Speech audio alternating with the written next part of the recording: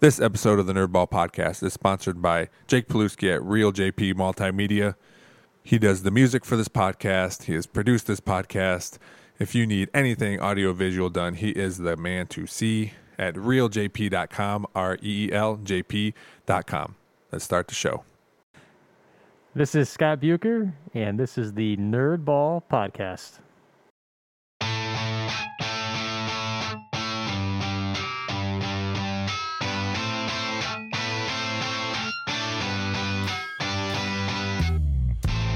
This is the Nerdball Podcast with Lorenzo Melcher.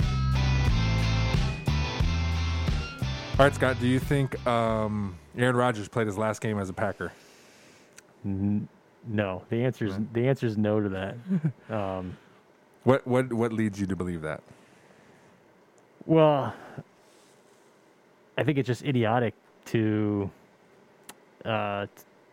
think the Packers would do this at this point of his career, coming off the year that he was at. Even the team president said this week, I think his exact words were, "We're not idiots. Oh, okay. We're not going to do that." So I don't think he plays the last game. I do think everything Aaron Rodgers says is intentional.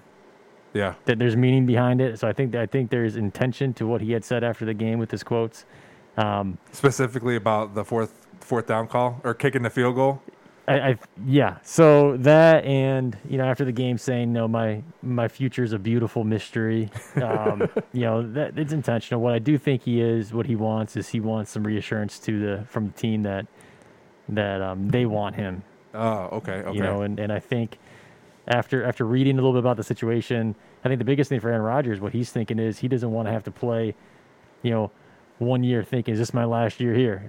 Yeah. And then not know if he's going to come back. I think he wants a commitment from the team, either in the shape of some type of new contract, or maybe making the move of, hey, we're going to trade Jordan Love. You're our guy. We're going to play out your contract, something like that. I think he wants that commitment from them. Do you think seeing Tom Brady be so successful and he's 43, do you think that plays into what the Packers want to do? Like thinking hey, because Aaron Rodgers is 37? 37. Yeah. He's 37. I don't think it plays into what the Packers want to do. I think it plays into what Aaron Rodgers wants to do. Okay. I think that's the biggest thing, is I think Aaron Rodgers is arrogant enough where he wants what everybody else has, and he knows he's very aware and he's very conscientious of his legacy. As much as he'll go on Pat McAfee and say, it's not about that. It is. Yeah. I think it is. And I think right now he knows what his legacy is he's got there once. He's got the Super Bowl once, and that's it. And he's never going to be in the conversation of the all-time greats unless he gets back. So I think for Rodgers, he wants to be playing at a high level when he's 43, 44. Mm-hmm. I think for the Packers, they've proven that once they feel comfortable and they think is what's best for the organization, they'll make that move. Yeah. They did it with Rodgers, with Favre. Oh, yeah, yeah. So they're comfortable with that. And so I think the bottom line is, if he keeps playing the way he's playing, I think he's going to ride out his contract. And how many years left on that contract right now? I think he's got 3, maybe. Oh, okay. Three or four left on his contract. Oh, wow. Okay. Yeah. And do you have so for me, I loved, I don't love Tom Brady. I could care less about Tom Brady, but it's amazing what he did or what he's doing, right? He's been to the Super Bowl half of the time. 10 times. It's unbelievable. He's been to 14 championship games. They said it's crazy. He has a higher likely percentage of getting to the championship game than Steph Curry has making a 3-pointer. Yeah. I mean, that stat was all out there. I mean, it's really incredible. I tell you what, Tom Brady is like the definition of the polarizing figure in sports, where, so when he won his first, we were early in college, I think. I think so.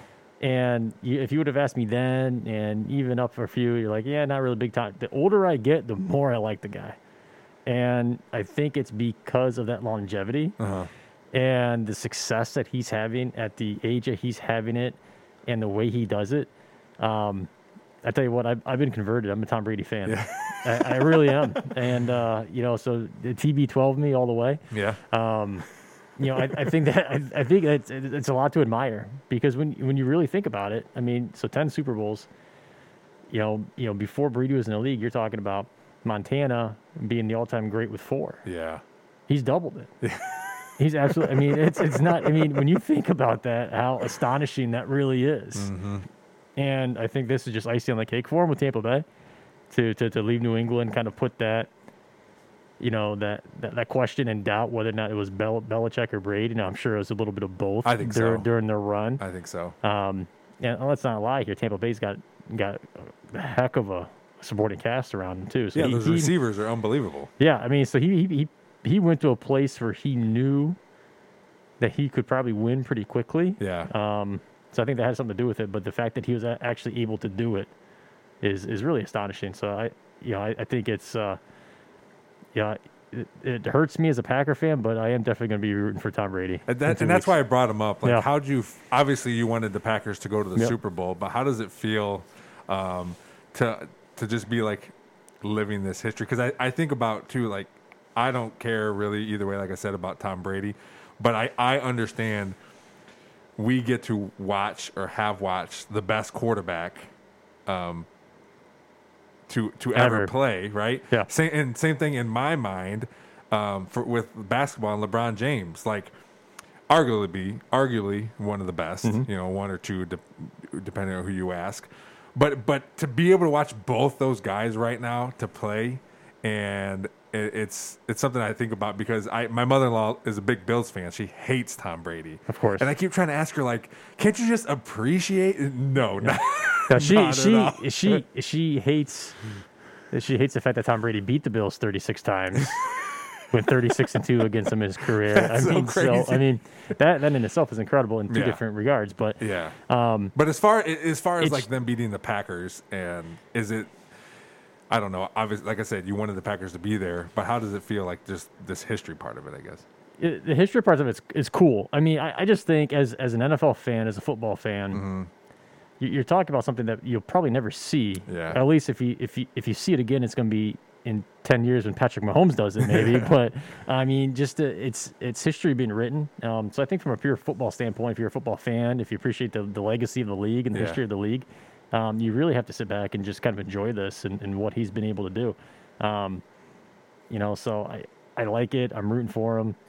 I hope he does it. I just think it's an incredible story for him, and just any time somebody can sustain that excellence in any field that they work in, is inspiring. And he's done it in arguably one of the most challenging positions of all of sports to do, the high profile, and he never really flinched off of it. And so I have a lot of respect for it and admiration for it, and maybe jealousy is even a better word. And I've also said numerous times, I've been on the record numerous times saying that people who hate the New England Patriots are just jealous that their team isn't the New England Patriots because of all the success that they've had. It's like the Yankees. You're exactly right. You're exactly right. And so I'm looking forward. At first, I'm not gonna lie. When the Packers lost, at first I was like, I'm not watching Super Bowl because I really thought they should have been there. I still would claim that the Packers are probably the better team than Tampa Bay after watching that game. That's Aaron Rodgers' fifth time in the championship. Yeah, game? he's 1-4. Yeah, he's 1-4, and to his credit, you go back to. And I forgot what year it was, maybe like 2014, right around there, when they went at Seattle. They were up 16 with like 4 minutes to play, and ended up blowing the game in overtime. And it was the famous Seattle onside kicked it, and Green Bay, Brandon Bostic, the tight end, dropped it, and led the way. But and then the one he won in Chicago in 2010 to get him to his one Super Bowl. But the two other times. I mean, they really had no business being there. The 1 year in Atlanta, they got there. That team wasn't very good, and they literally got there on Rodgers' shoulder alone. And then they ended up losing like 30, or they were down like 34-0 at some point in that championship game, and ended up losing to Atlanta. And then That was the year that Atlanta went on to New England and blew the 28-3. Yeah. And then last year, obviously, with San Francisco, they were down 27-0. So you kind of get used to the Packers getting to a certain point in Rodgers' career, playoff-wise, and then just disappointment. So, can you get used to that, or you're used to it. So all week last week, people were coming up to me at work saying, "Hey, good luck," and I told them the same spiel. Okay, listen, guys. Okay, if anything, I know I'm in Browns country, so I understand that. Yeah. But my kind of spiel was this: listen, I get I'm in Browns country here, but being a Packer fan, you're kind of used to getting to the playoffs and having mass disappointment. Yeah. You kind of go through that Seattle NFC Championship game and the Atlanta NFC Championship game and the San Francisco NFC Championship game. Then you go back to 2011 when Green Bay was 15-1 coming off of their Super Bowl. They were the 1 seed and lost in their first playoff game at Lambeau to the Giants. And then you go back to the year before they won the Super Bowl. They were the wild card team. Forced overtime against Arizona in Arizona on a Hail Mary by Rodgers. So you're thinking they're going to win. Yeah. Because they have all the momentum in the very first play of overtime. Rodgers gets sacked, fumbled. Arizona returns it for a touchdown. And you just see Mike McCarthy, the Packers coach, drop to his knees in frustration. So you have that. And how can you? I love sports, but you can remember so much stuff. What is that in your brain that you remember all this stuff? Probably because I don't have room for anything else. I'm not really sure. I can't. Well, maybe for me it's because the Cowboys haven't been in the playoffs in a long time. Yeah. But I can't. Any of my teams, I remember when teams won a title, or maybe not even. I love basketball. Yeah. I know the Spurs won a title in '99. And then maybe every odd year after that, but sometimes I don't remember who they played or what happened. But it seems so. I tell you what, I'm not really sure. I don't know how to answer that, but it kind of goes back to when I was a little kid. It's I've always been kind of a sports related person, and you can ask my dad, and that was kind of all I did, and with Green Bay in particular, and it's a little bit special. My mom was from Green Bay, and, yeah. That's where she met my father, and they lived there in the 70s, and so all growing up every Sunday that was kind of what we did, and we'd always watch a game. So it was really just kind of more than just a fan. I mean, it was our family thing. Yeah. And so a lot of the childhood memory. I mean, our summer vacations every year were going to Green Bay. And my grandparents lived north of Green Bay, so we spend time. We stay with them, but then we'd always go down to Packer training camp and nice. all those different things. Yeah. And those where everybody else is going to Hilton Head and all those different places. We're going to Green Bay, Wisconsin, and that was just kind of how we did things. So I think that's probably has a lot to do with it. And did you watch the game with your dad? Oh, of course. I think we watch every game together. Oh, nice. I think we only missed one game this year because he was seeing my sister down. She lives in Washington D.C.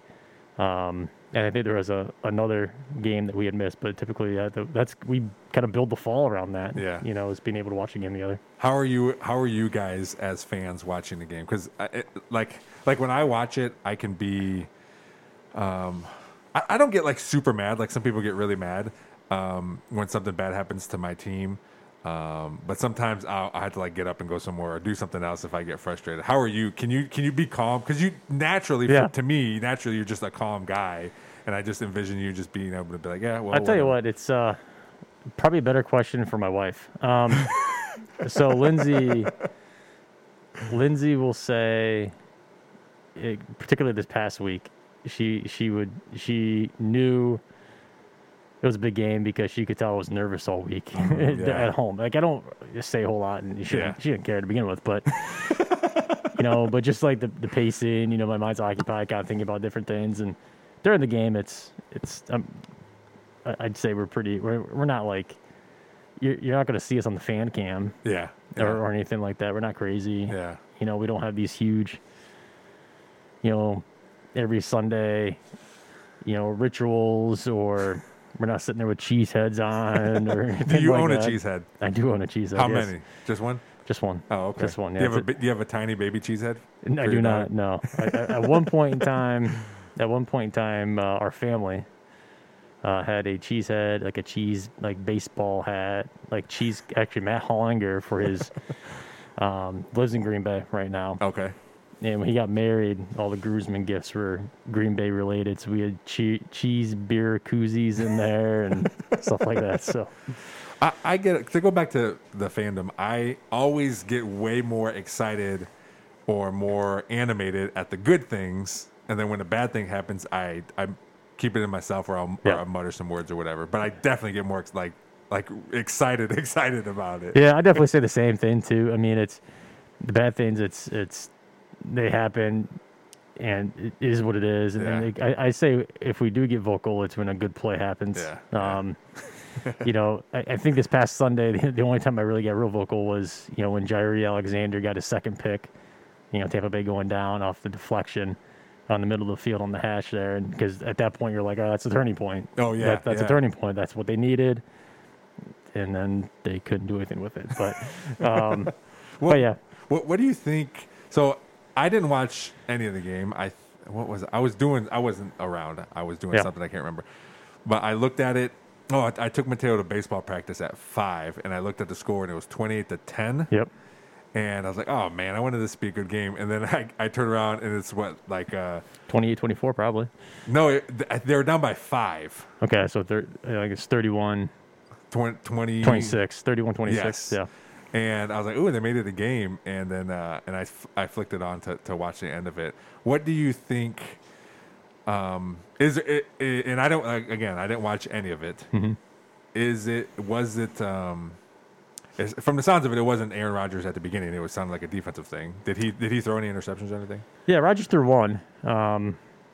If I remember correctly, it was a tipped. I mean, so it wasn't like a huge missed throw or anything like that. Yeah. So something the receiver probably could have come down with. Yeah. Really, there were 3 different things that stood out to me. Everybody goes to the fourth down call with just above 2 minutes. Yeah. Kicking the field goal. I think that's what made it 31-26. Yeah. I think. And then kicking it and trying to get to the stop, and they never got the ball back. So, but to me, I mean, the whole game was kind of summed up in the first quarter and a half. I think Tampa Bay had 6 third and long situations. Like we're talking about 3rd and 9, 3rd and 14, 3rd and 11, and they converted on all of them. Oh man! And you just can't get off the field. I mean, to me that was the biggest thing. If they just stop 2 or 3 of those, and get the ball in Rodgers' hands a little bit more, I think it's a different game. So right there, to me, that was the biggest thing. Is not getting off the field in 3rd down, especially when you did your job the first 2 downs. Yep. You had successful. Down 1s and down 2s, not getting off the field and down 3 killed them, and obviously the touchdown right before half. Yeah, I heard about that. Like, there was like less than 10 seconds left or something. There was, it had to be like 6 maybe. Okay.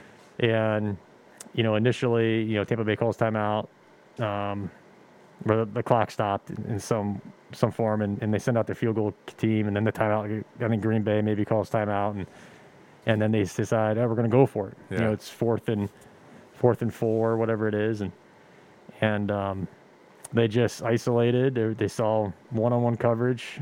Scotty Miller, who's actually from Bowling Green, played at BGSU, was one-on-one against Kevin Kane, and in a man situation, and just got behind him, and Brady capitalized on it. And you're sitting there, and I think everybody's thought was, why wouldn't you just sit your defenders back and don't get beat deep type of situation? And to me, that was unexcusable. If they were already gonna kick a field goal and they wanted to go for it, your thought was, okay, they're gonna try and out something to get if they didn't have any timeouts, right? Yeah, something quick, get a little bit closer. So either that or a Hail Mary, right? So let them, if they're already going to kick a field goal, let them catch it in front of you and tackle them, and then have them kick a field goal anyway. Yeah. And maybe the time runs out, but don't give up the deep ball. Yeah, they gave it up, and it's Scotty Miller's sneaky fast, and he was a track kid in high school, and the only reason I know that is Quinn Thomas. Yeah. When he played at Bowling Green, was good friends with Scotty, so got to know a little bit about Scotty through Quinn, and so track guy, he's a speedy guy, and he kind of gets forgotten in that offense with Mike Evans and Godwin and Antonio Brown and Johnson, the rookie there, and then obviously Gronk. Yeah. They fast just got behind him and just beat him. I mean, that's all it is to it. And so that made it 28-10 going into. No, sorry, made it 21-10 going into half. Green Bay gets the ball back, so you're still at the start of the half, so you're thinking, all right, this is fine. Go down, score 21-17, and first play of the half, little dump pass to Aaron Jones, fumbles, and next play, touchdown. Wow. So now you're 28-10. That's a big hole to get out of. Yeah, but it sounds like, just like you said, that's par for the course in these championship games for the Green Bay Packers. Par for the course. It's funny because earlier when we were talking about, just kind of like the Green Bay Packer like playoff misery, that's just Aaron Rodgers. Yeah. We haven't even talked about Brett Favre. 07 and Favre's last game in the Packer when they're playing the NFC Championship game at home against the Giants for a chance to go to the Super Bowl, and Favre throws a pick in overtime that leads to the game-winning field goal by New York. I mean, so it goes. Favre's had his moments too. Yeah. I mean, so I've always said this. People relish Green Bay because they've had 30 years of Hall of Fame quarterback play consecutively, really since Favre took over '92. I would argue they're the most underachieving franchise in 30 years because there's no other franchise that's had Hall of Fame quarterback play for 30 years, and you've only gotten to 3 Super Bowls and won 2. Yeah. With that, to me, that's underachieving. Is part of that, and I guess obviously you have to draft correctly, and Bill Simmons always talks about the Patriots because he said the past few drafts for them are horrible. But being good with Hall of Fame quarterbacks puts you at the bottom of the draft and not getting maybe obviously the top tier guys. I mean, does that play into some of that too? Especially you can be so mediocre and get good draft picks and then finally get a good quarterback. But for 5 years before that, you've been having good draft picks getting these other guys. So being so good so long, you just got to get more, get more lucky or have a good scouting department. You've got to hit on the ones that you have. Yeah. That's Green Bay's hit on a few, and they haven't on several. Yeah. Obviously this year the talk is why draft the quarterback, why trade up to get the quarterback, and I know that was kind of the big complaint with the Packer drafting was I don't think they've drafted a wide receiver. Javon Walker was the last receiver they drafted in the first round back in I can't remember what year it was, but back when Favre was playing. Yeah. So they haven't done that, but they've hit on their second rounders. They've hit on their third rounders. So I don't know. Draft's luck. I mean, I don't know. It's luck to not only the guy that you pick turns into something really special, but also that guy falling to you at that spot. Exactly. Yeah. I mean, it is kind of what it is, and it's really just kind of hitting on as many as you can. Mm-hmm. And so I kind of like, the Packers kind of do what the Steelers do and the Patriots do. And their kind of philosophy is, we're going to try to get as many picks as we can because it increases our odds of hitting on 3 or 4 in a draft as opposed to if we only have 4 picks, it decreases our odds. And you look across the table, generally speaking, they've done pretty well in the mid rounds, drafting wise. And, but yeah, it's, I think there's an element of luck there. Yeah. Oh yeah. So you said you were so infuriated with the outcome. You didn't watch any of the AFC Championship. Didn't watch any of it. Nope. I wouldn't say infuriated. I was very disappointed. Okay. I was very disappointed. I watched the entire game because one of my favorite things, my mother-in-law, like I said, is a huge Bills fan, and I've never seen. It ended up being 3 women because it was. My mother-in-law and her 2 daughters, one being my wife, so excited about football. And my mother, every Sunday, just like you at the Packers, every Sunday she's watching the Bills. They must love Josh Allen. Oh my gosh, she's so excited, and part of it for me is watching the game is those 2 quarterbacks are really good, Patrick Mahomes and Josh Allen. But watching her watch the game, and I go on Instagram stories and just record her because she is so funny. She's such a good sport. I texted her the next day because when you get excited or cheer or you're dejected, you don't know what you're going to look like or what you're going to say. But it's so fun again to see them just be so excited. I was going to ask you when you talked about you're watching the game with your dad. I know for me, there's nothing more fun than watching a team that you and whoever you're watching with both like, right? Or a group of people like, because it's so much better than going to a game. Because obviously you go to a Packers game and in Lambeau, it's all Packers fans.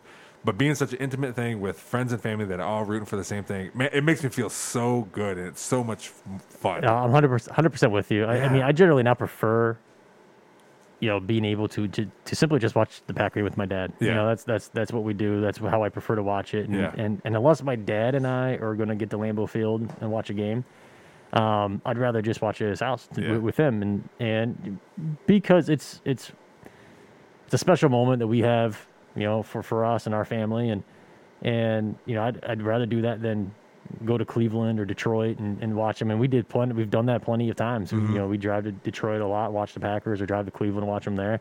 But as NFL fans are kind of a different beast, especially a little in bit Cleveland. too. We were one of our stories is when my parents would take us to see the Packers play in Detroit at the Pontiac Silverdome before they moved to Ford Field. Yeah.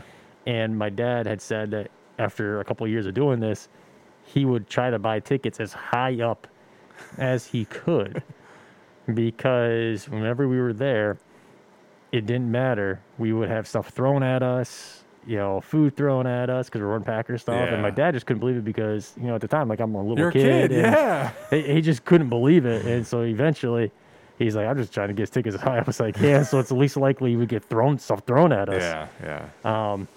And so I'm with you. I'd much rather have the environment of being at home for a football game. Yeah. And I've got a bucket list of stadiums I want to visit, but I'd never see Green Bay. You never been to Lambeau Field? Well, no, I'd Or never to watch see. a game, I should. I've been to Lambeau Field. I have a bucket list of stadiums I want to go see a game. Like, I want to see a game in Kansas City. Oh, okay. But I wouldn't go see the Packers in Kansas City. Got it. You know what I'm saying? Yes. Find a bye week for Green Bay and then fly out to Kansas City and watch that game. So, but yeah, much more. To me, it's much more enjoyable watching it. Yeah. In that same environment. And it was when obviously the game started off so good for Buffalo. They kicked a field goal, then they punted, and Kansas City muffed the punt. They got it and scored a touchdown the next play. So it was 9, but they missed the extra point, of course. But it was 9-0 right away. So everyone was excited. Everyone's having a good time. And then in the blink of an eye, it was 14-9. Yeah. Because that's how they're so fast, Kansas City. Kansas City's. It is unbelievable. Their offensive skill set players. Tyreek Hill can get open whenever he wants. Tyreek Hill.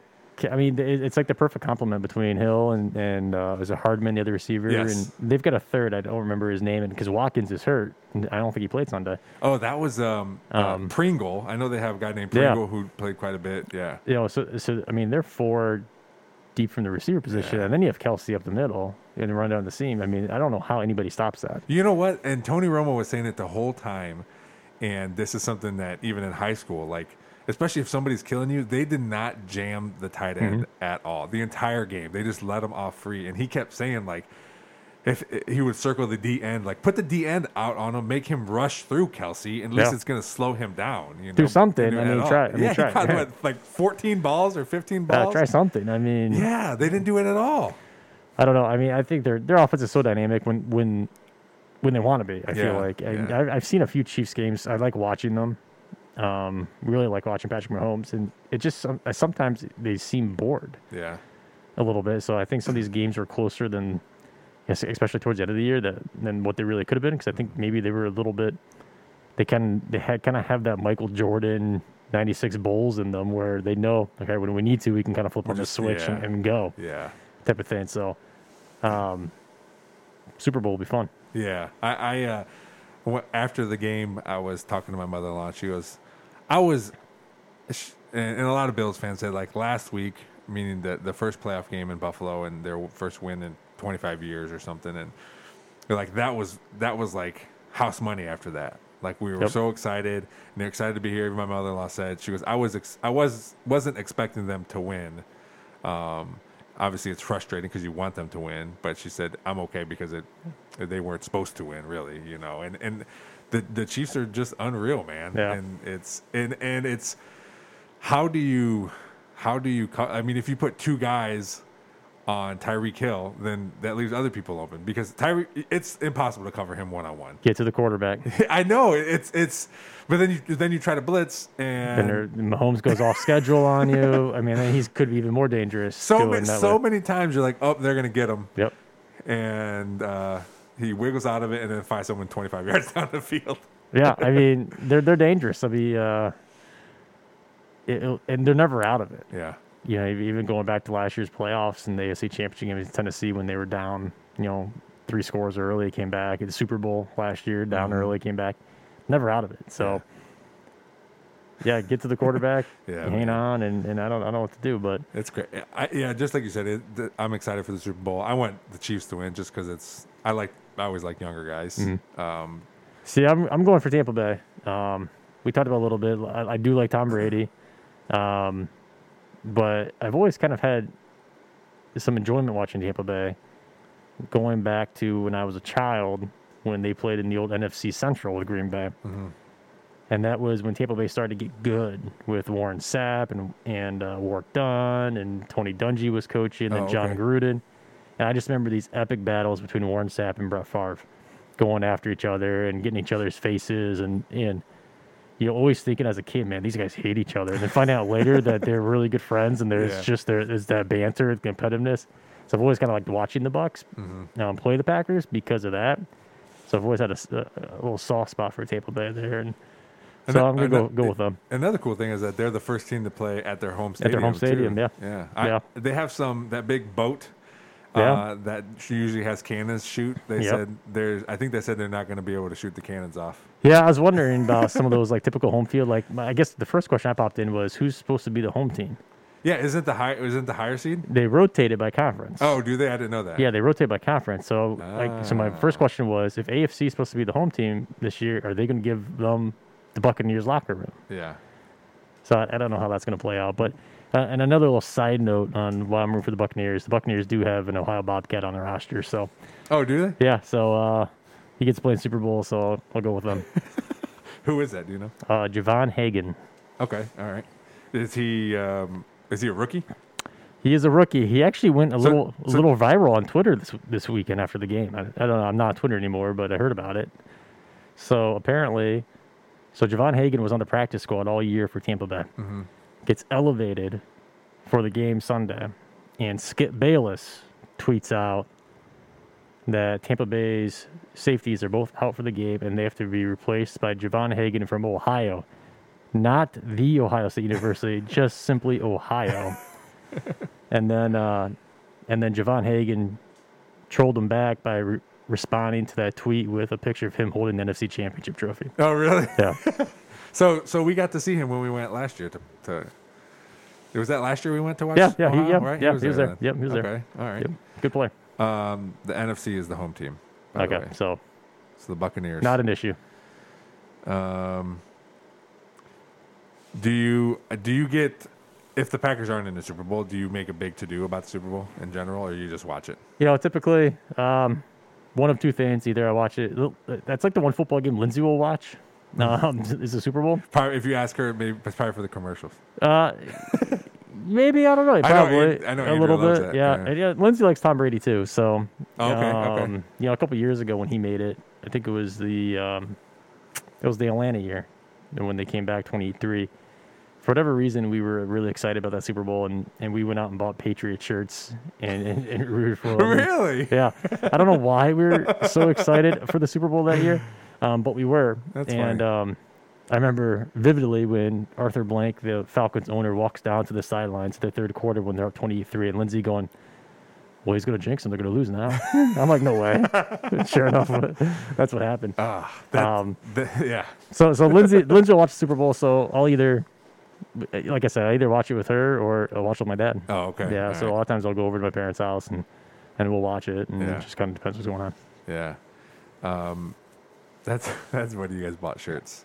That when you said that she said he's in the jinx them, that reminded me of the Spurs championship in the NBA championship in 2013 when they had the ropes out, everything out in Game 6, and then Ray Allen hits that corner three to put it into overtime. No. And everything was out. Yeah. And I'm like, and I was so that one, it makes it better that they came back and whooped their butt the next year. Yeah. But man, it was that devastating. Yeah, at the time it hurts. Yeah, for sure. But then I got to remember it's just sports. Yeah, I think I'm getting better at that. Yeah, it's just sports. Part of it, and I've said it before. Part of it is once we had Mateo, and now we have two kids. Like it for inside, it changed sports. Yeah. Like I was never the type to, and I'm sure you ran into that in college, where it was like, man, if his team loses, he's going to be locked in his bedroom all day. Yeah. You know, I was never that way, but I was into it way more. And now, if my team loses, or they trade Lindor or whatever, you know, it stinks. But I got to go to baseball practice or whatever. You know what I mean? It makes it easier to deal with. I've never been the one where if they would win or lose, or if it would lose, it would. Like I wouldn't go out and hang out with friends or whatever it is. I'm more of like we saw this past week, where leading up to the game, I was a little bit nervous, looking forward to it, you know, thinking about it a lot. But once the game's over, it's over, and you know, I'll be disappointed for a little bit, but then, like you said, then it's over and move on. Then you realize, hey, I don't work for them. My life is still normal. Yep. Still normal. I don't have to answer your questions about this. So, do you watch any of the post game stuff when your team loses, like a big game or playoff game or any, you know? When they lose? Yeah. No. Me neither. No. I can't do it. I if they win it, I search everything. Oh, I for Google sure. it. I'm on Twitter. Like I look for everything. For sure. Yeah. Yeah, for sure. No, I don't watch any of if they lose. I don't watch any of that stuff. But if they win, I'm all about it. I'll watch every interview possible. I want to switch gears here for a minute. In college football, who has the best job, do you think? That coaching job? Yes. Because I just saw someone got a brand new coaching contract. Oh, you have to refer to Fitzgerald, right? Yeah, man. The 10-year. Oh, 10-year. He's 106 and 81. And first of all, he's been there for 15 seasons. Remarkable. Yeah, I didn't. He looks so young too. Yeah, well, he got the job young because the head coach died suddenly of a heart attack. Okay. I can't recall his name. Burnett, I think maybe. But yeah, Pat was an assistant coach on staff, and the head coach died of a heart attack suddenly, and Pat Fitzgerald took over for him. So he was kind of forced into that role at a young age. Yeah, so he stayed with it. So if you had to guess, like, how old do you think it was when he took over? 31. You nailed it, man. Was it? Yeah, Was it? 30, because they said he's 46. He just won Coach of the Year this past season. Okay. And that's 31 years old. So to talk about best jobs in college football, you know, when you first asked that question, the very first thing popped in my mind was Northwestern, only because I read probably that article I found Fitzgerald earlier. But with that being said, and I've said this to other people, I think Pat Fitzgerald has a really good thing going because, you know, I think when you look at college jobs, something that gets underrated is having stability and longevity in a place, and with all the stakeholders understanding the reality of a situation. And I think Northwestern's a unique position because it's in the Big Ten, so you can play at an elite level. Yes. And he obviously has an incredible administration behind him that understands that, you know, that position and that football program isn't just about trying to win a Big Ten championship or national championship. It's about developing young men. Yeah.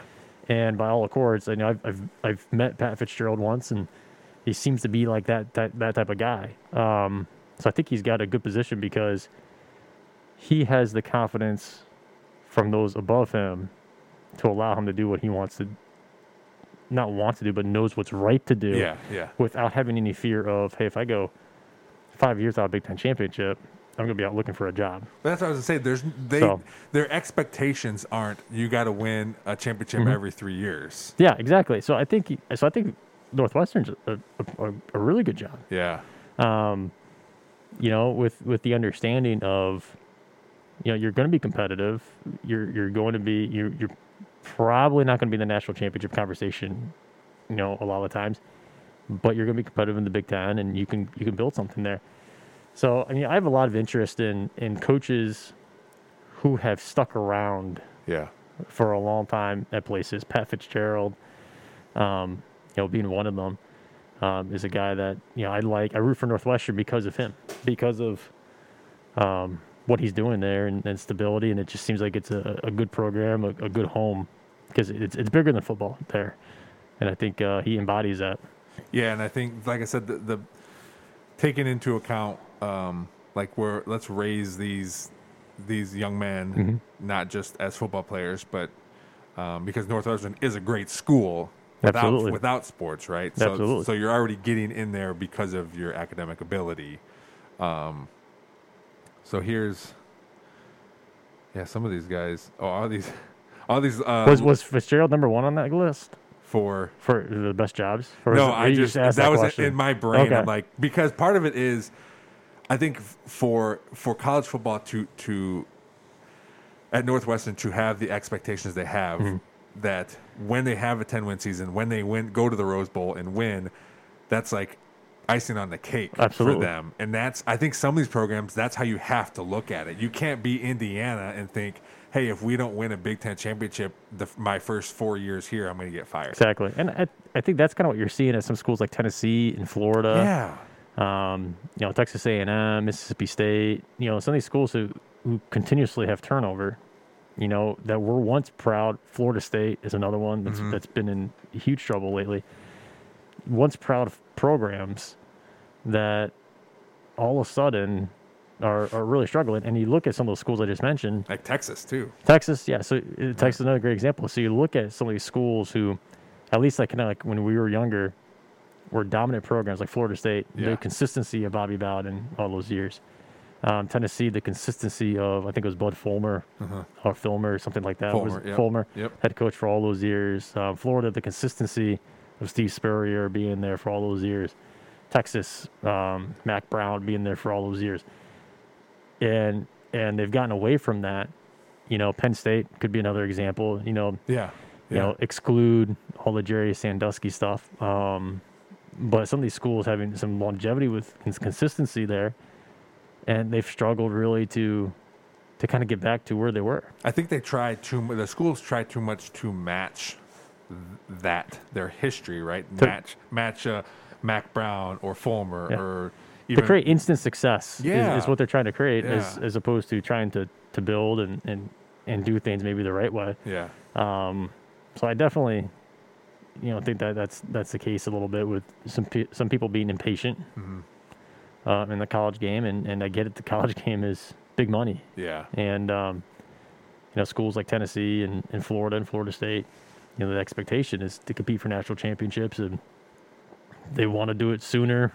They want to do it now, but like anything, I think there's a process to it. Yeah. And you got to be patient and have trust in who you've brought in to do things the right way. Now being patient is letting them go through their first contract. Yeah, exactly. Yeah. And maybe not even that first contract. Of course, every Michigan fan listening to this is like, we're being patient. We've been patient with Harbaugh. Come on. Yes, that's not changing. That's true. I don't know. That's such a weird thing too. Like Harbaugh at Michigan. Like I don't understand. I know beating Ohio State's a huge thing, obviously, and they haven't done that in a decade and a half or whatever it is. And but even like everything else, it's not like that's the only game they're losing. Right? And it just seems like their recruiting isn't or either recruiting isn't good or they're not developing. I tell you what, I don't follow Michigan too closely, but I think the expectation for Michigan has always been Big Ten championship, national championship, and Harbaugh hasn't really been able to provide that. And this year is would they go like 2-4 or something like that this year? I'm not really sure. I'm looking at it right now. Yeah, I don't know. This year they struggled big time. Yeah. Was it 2-4? 3-4, 3-5, something. I don't know. They had 2 wins. Yeah. 2 wins. Yeah. I don't know. I don't know. All the Michigan fans I know keep saying that, Michigan's not going to fire him. They're going to, play out the contract, and then he signs the extension. So I don't know what's going on. I really can't explain it. It's weird. I thought personally, from an unbiased, I'm not a Michigan fan, not an Ohio State fan, I thought they should have fired Harbaugh mid-season, and then before the Ohio State games, and then if by some odd chance they beat Ohio State, There wasn't the controversy. Oh, well, Harbaugh finally beat Ohio State. Let's keep him. Oh, yeah, And so you fire him midseason before he even gets to that game, so you don't even have that conversation. So I guess technically they didn't lose to him. No, right? they didn't. No. Yeah, they his worst season was this year is 2-4, but we'll take that one out. His worst season was 8-5. So he's had 3 10-win seasons and 9-win seasons. So I think this kind of goes back to our conversation about Pat Fitzgerald. They keep losing bowl games though. Yeah, what's the expectation? Yeah. Of the Michigan program as a whole. Now, if Jim Harbaugh is, and I don't know any of this, so maybe get Steve Winsler back on to talk Michigan football or Sarah Cannon. If Harbaugh is producing, the values in your program the way that you want them to be produced and producing the characteristics of outstanding young men and doing things, the quote unquote Michigan way and all those different things. And, absolutely you kind of be patient with that. You just don't know if that's happening. And, I think the precedent has been set with Michigan football where the expectation of the Big Ten championship. So, it's tough to say. Do you think part of it, and I don't understand I don't know how many years he had left on his contract. I don't know if this is the last one or not. But do you think part of it is maybe they look into like, who else could we bring in? And there's just not someone that they like as much as him, I guess. Because it is there. It has been. I don't know. There has been. Turnover. Rich Rod was only there for 3 years, and Brady Hoke was only there for 4 years. So maybe they're just like, hey, this is our guy, and let's keep him around. I think it's idiotic to assume that if Michigan was thinking of making a switch this year, that they didn't put out feelers already. Yeah. And have an idea on who would be interested. Yeah. In coming.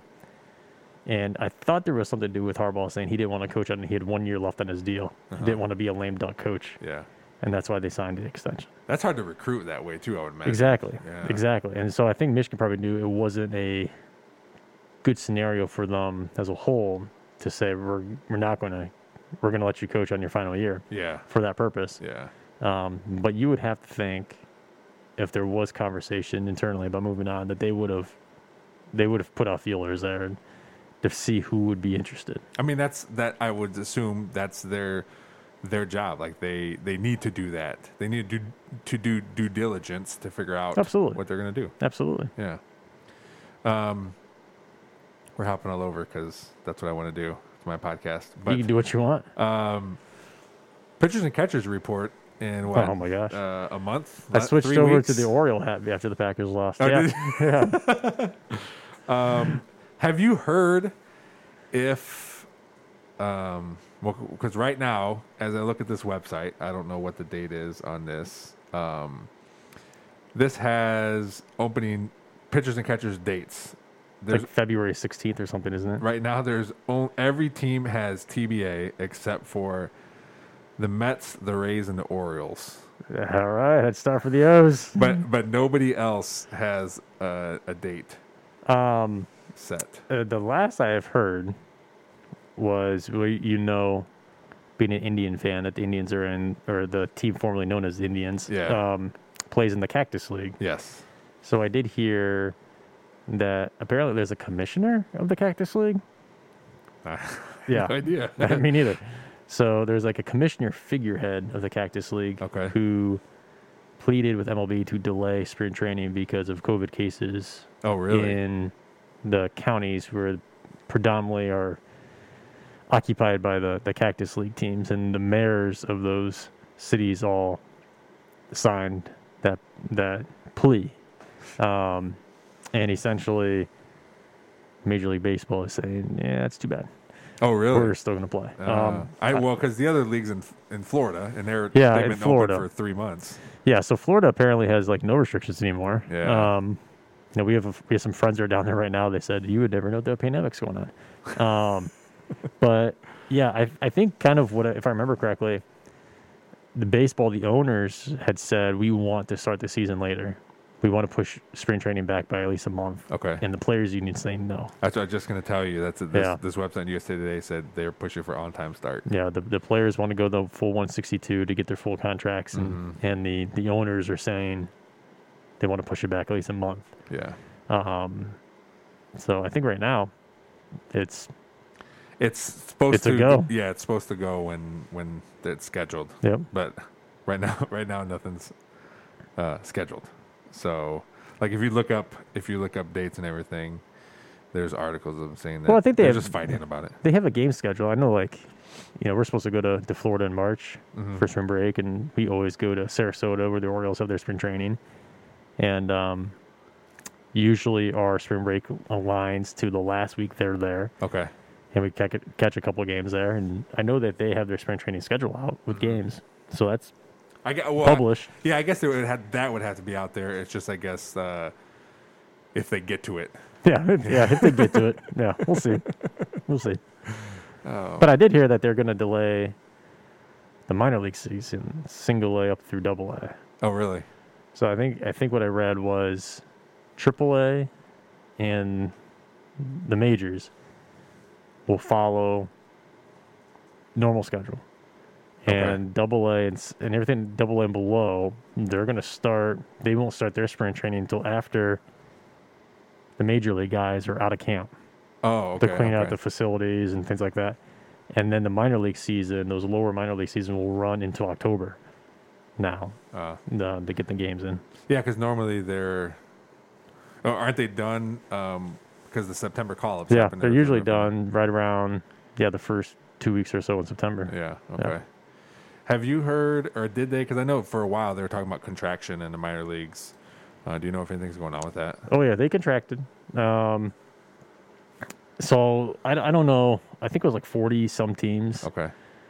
Now, what they ended up doing was they created, I think some of the teams that got ousted, they created a separate league for essentially like undrafted rookie college players. Okay. The plan. So, for example, the Orioles, obviously the team I follow, they lost one of their single A teams, the Frederick Keys, and the Keys are going into that league where undrafted, it's still sponsored by MLB and all those different things where undrafted rookie players can play to try to earn contracts, but there's not going to be any affiliation with the team. Okay, that's what I was going to ask you. Like, what's the point of this? It's basically like another like independent league type of thing. Okay, all right. Where just I think get kids exposure, and I think it actually could be used for maybe some veterans who are unsigned, who can go and say, listen, I can still play type of thing. Okay, all right. Yeah. So I was looking at. So, do teams? Yeah, teams. Some teams have more than one single A team. Yeah, right? I think that's what they try to do is they try to, because there's a low A and high A. Yeah, I think they try to make everybody comparable. Like once again for the Orioles, for example, they had low A, high A, short season A, and so now I don't think they have any short season leagues. So the Orioles took their short season A team, made it their high A team now. Okay.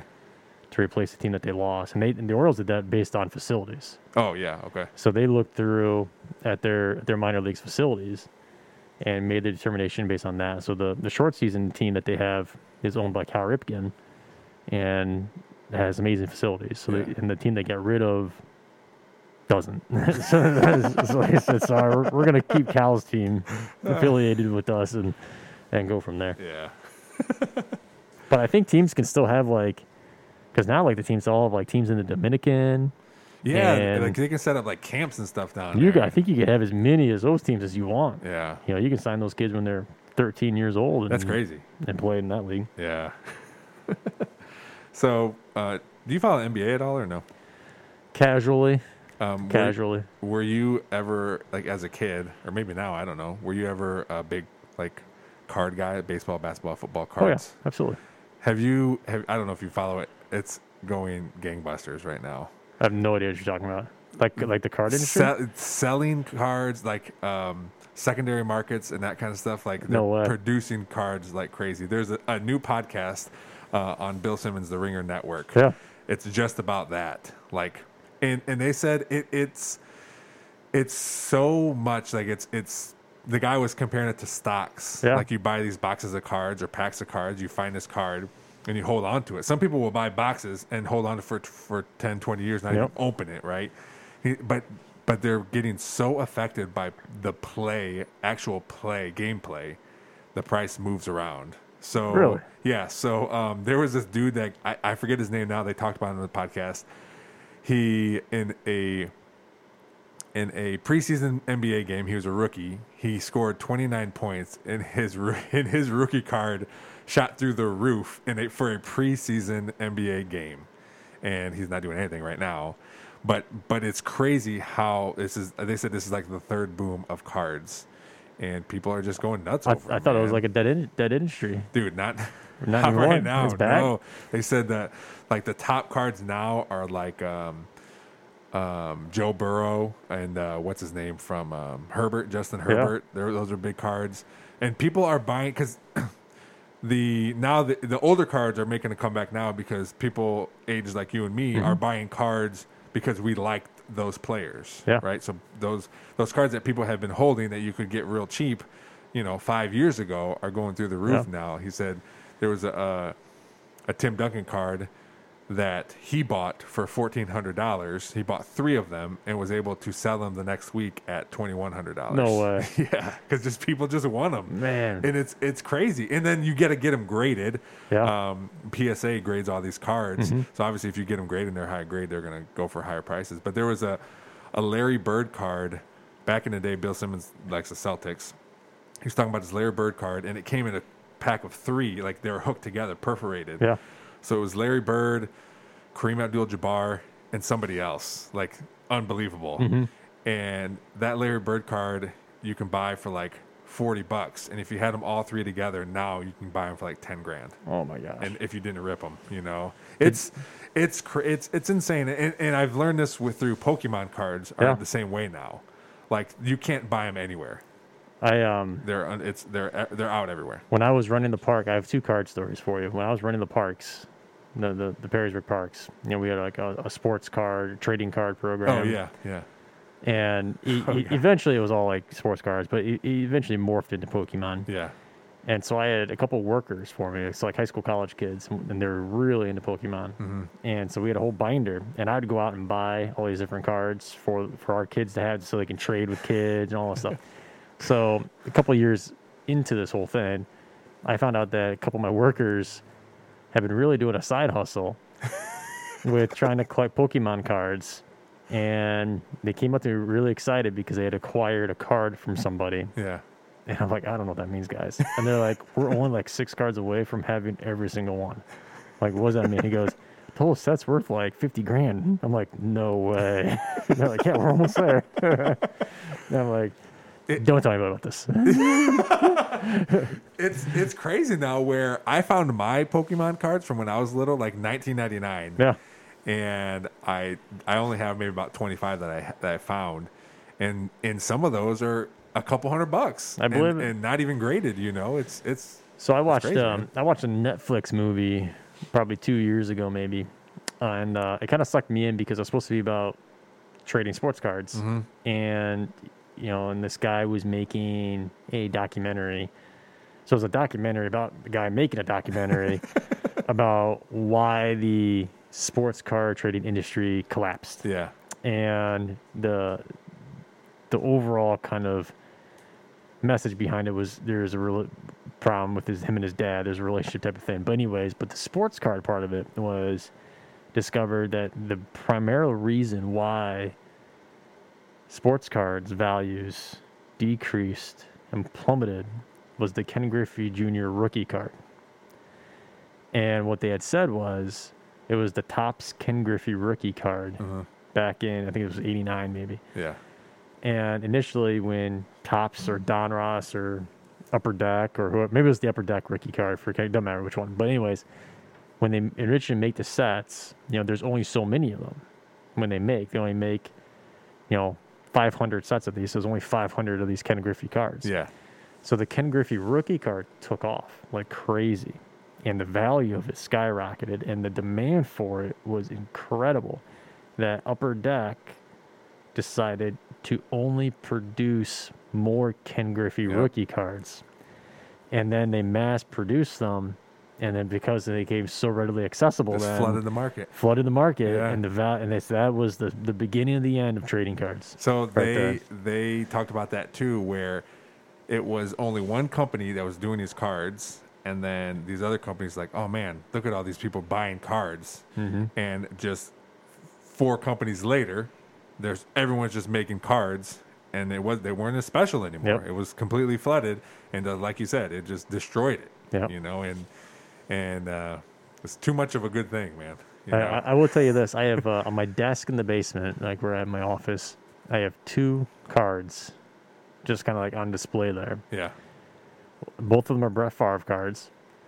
One of them was the very first Brett Favre card I ever purchased because I got it in a card shop in Marinette, Wisconsin, where my grandparents lived. And that was our summer vacations I referred to earlier. Oh yeah. And my grandfather would take me to this card shop every time I was there and let me buy, he'd buy me one card. And I remember that was the very first Favre card I ever bought. He ever bought me was that. So that's there. I ended up having like more than like 50 or 100 Favre cards when I was a kid. And the other one's another Favre card. It's a rookie card. And it's rookie card, so obviously it has somewhat more value to it.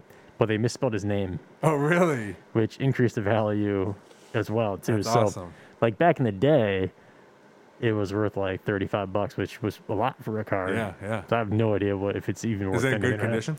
Oh, yeah, for sure. Yeah. You should send it to get graded, man. I don't even know how to do that. So you gotta send it. It costs money. Yeah. It costs somewhere between $50 and $100 to do it. Okay. And now so many people are doing it. It takes about 4 to 5 months to get back. Oh my gosh. Yeah. So I mean, you waited this long, you can wait more. Yeah, true. But but when it comes back, it comes in a nice big case, solid case. It has the PSA logo and what the grade is and everything.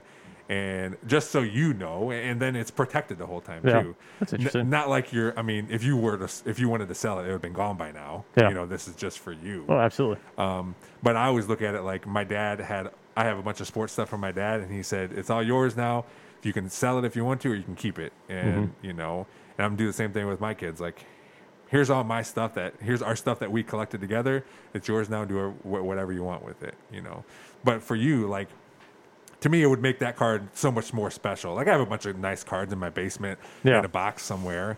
But you display these cards. You like to look at them. Yeah, they just bring back good memories. Yeah, that's what it is. Yeah, but I think it'd be cool. Sentimental just to see. value. Yeah, because if you send that card in and it gets a 6 out of 10, it's not going to change. It doesn't change the meaning to me. Yeah, it doesn't change anything for you. But now But maybe it's a mint 9, and then you think, man, if this would be cool to hold on to, and if your daughter has it, and and she wants to have it or whatever. Yeah, I don't think Allie's going to have much interest in that. You never know, man. Yeah, she's 100% all girl.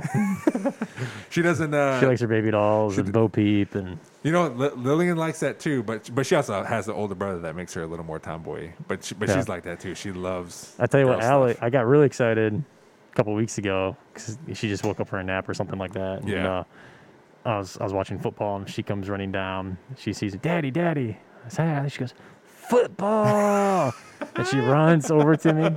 And she climbs on the couch and sits next to me. I'm like, you want to watch football? And she looks at me and she goes, no, Toy Story.